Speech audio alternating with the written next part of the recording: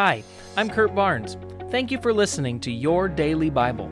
It's my prayer that you would be continually growing in your relationship with Jesus and that this podcast would be one of the many tools that the Holy Spirit is using in your life to bring about transformation.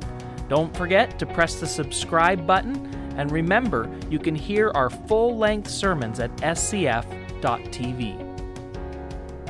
All right, welcome back, everyone. Today we're going to look at Ephesians chapter 1, verse 15 through 23.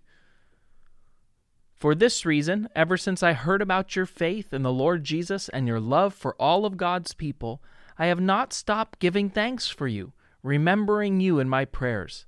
I keep asking that the God of our Lord Jesus Christ, the glorious Father, may give you the spirit of wisdom and revelation, so that you may know him better. I pray that the eyes of your heart may be enlightened in order that you may know the hope to which he has called you, the riches of his glorious inheritance in his holy people, and his incomparably great power for us who believe. That power is the same as the mighty strength he exerted when he raised Christ from the dead and seated him at the right hand in the heavenly realms, far above all rule and authority, power and dominion, and every name that is invoked, not only in the present age, but also in the one to come. And God placed all things under his feet and appointed him to be head over everything for the church, which is his body, the fullness of him who reveals everything in every way. Wow, this is an absolutely loaded, packed piece of scripture. But I want to look again real quick at verse 17 because it contains something that I think is essential for you and I to understand. It says this, I keep asking that God of our Lord Jesus Christ, the glorious Father, may give you the spirit of wisdom and revelation so that you may know him better. Now, did you know that that really is the major objective of this Christian life, to know God better? We need to ask ourselves, is this happening in us? Am I really getting to know God better?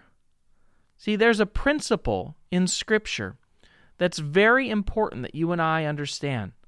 We're all familiar with the phrase that says this, we were created in the image of God, which means in some way that humanity was created to reflect God himself. But that fact also means that we cannot learn who we truly are until we begin to learn at who God really is. It is the revelation and understanding of who God is, of the nature of God, that tells us what we are really created to be like. I believe this is one of the major reasons why many people today never seem to discover who they really are. They never learn what they can do. They never learn what possibilities lie within them and the potential that is theirs because they've never actually discovered who God is. We are to reflect him, and therefore it is extremely important that we come to know God better and better every day of our life. Remember that Jesus said this in his great prayer to the Father in John chapter 17, verse 3. This is what he said. This is eternal life, that they may know you, the only true God, and Jesus Christ, whom you have sent. This is the reason you and I exist, that we may know God better. I hope this is happening in you, young and old alike. You never get over knowing more about God. There's always more for us to learn, always more for us to experience. He's so fantastic that there's so much more richness and fullness for us to discover as we dive deeper and deeper into the wonderful realities of who God is. So Paul prays for them.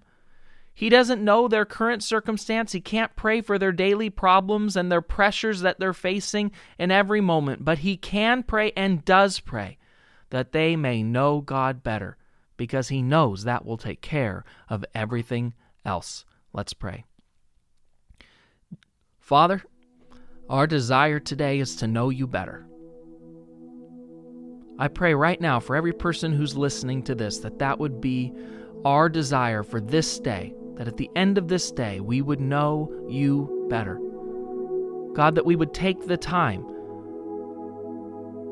and we would pursue you. We would learn about you. We would trust you. We wouldn't just make it through our day and at the end have this thought, oh, I should have maybe. No, today, God, I want to pursue you. I want to know you. I want, God, for you to be growing in my heart, in my life. I want to be more and more like you. So I pray, God, that you help us today fall deeper in love with you. Help us today to trust you more, and help us today to grow in our knowledge and understanding of how wonderful you are. Amen.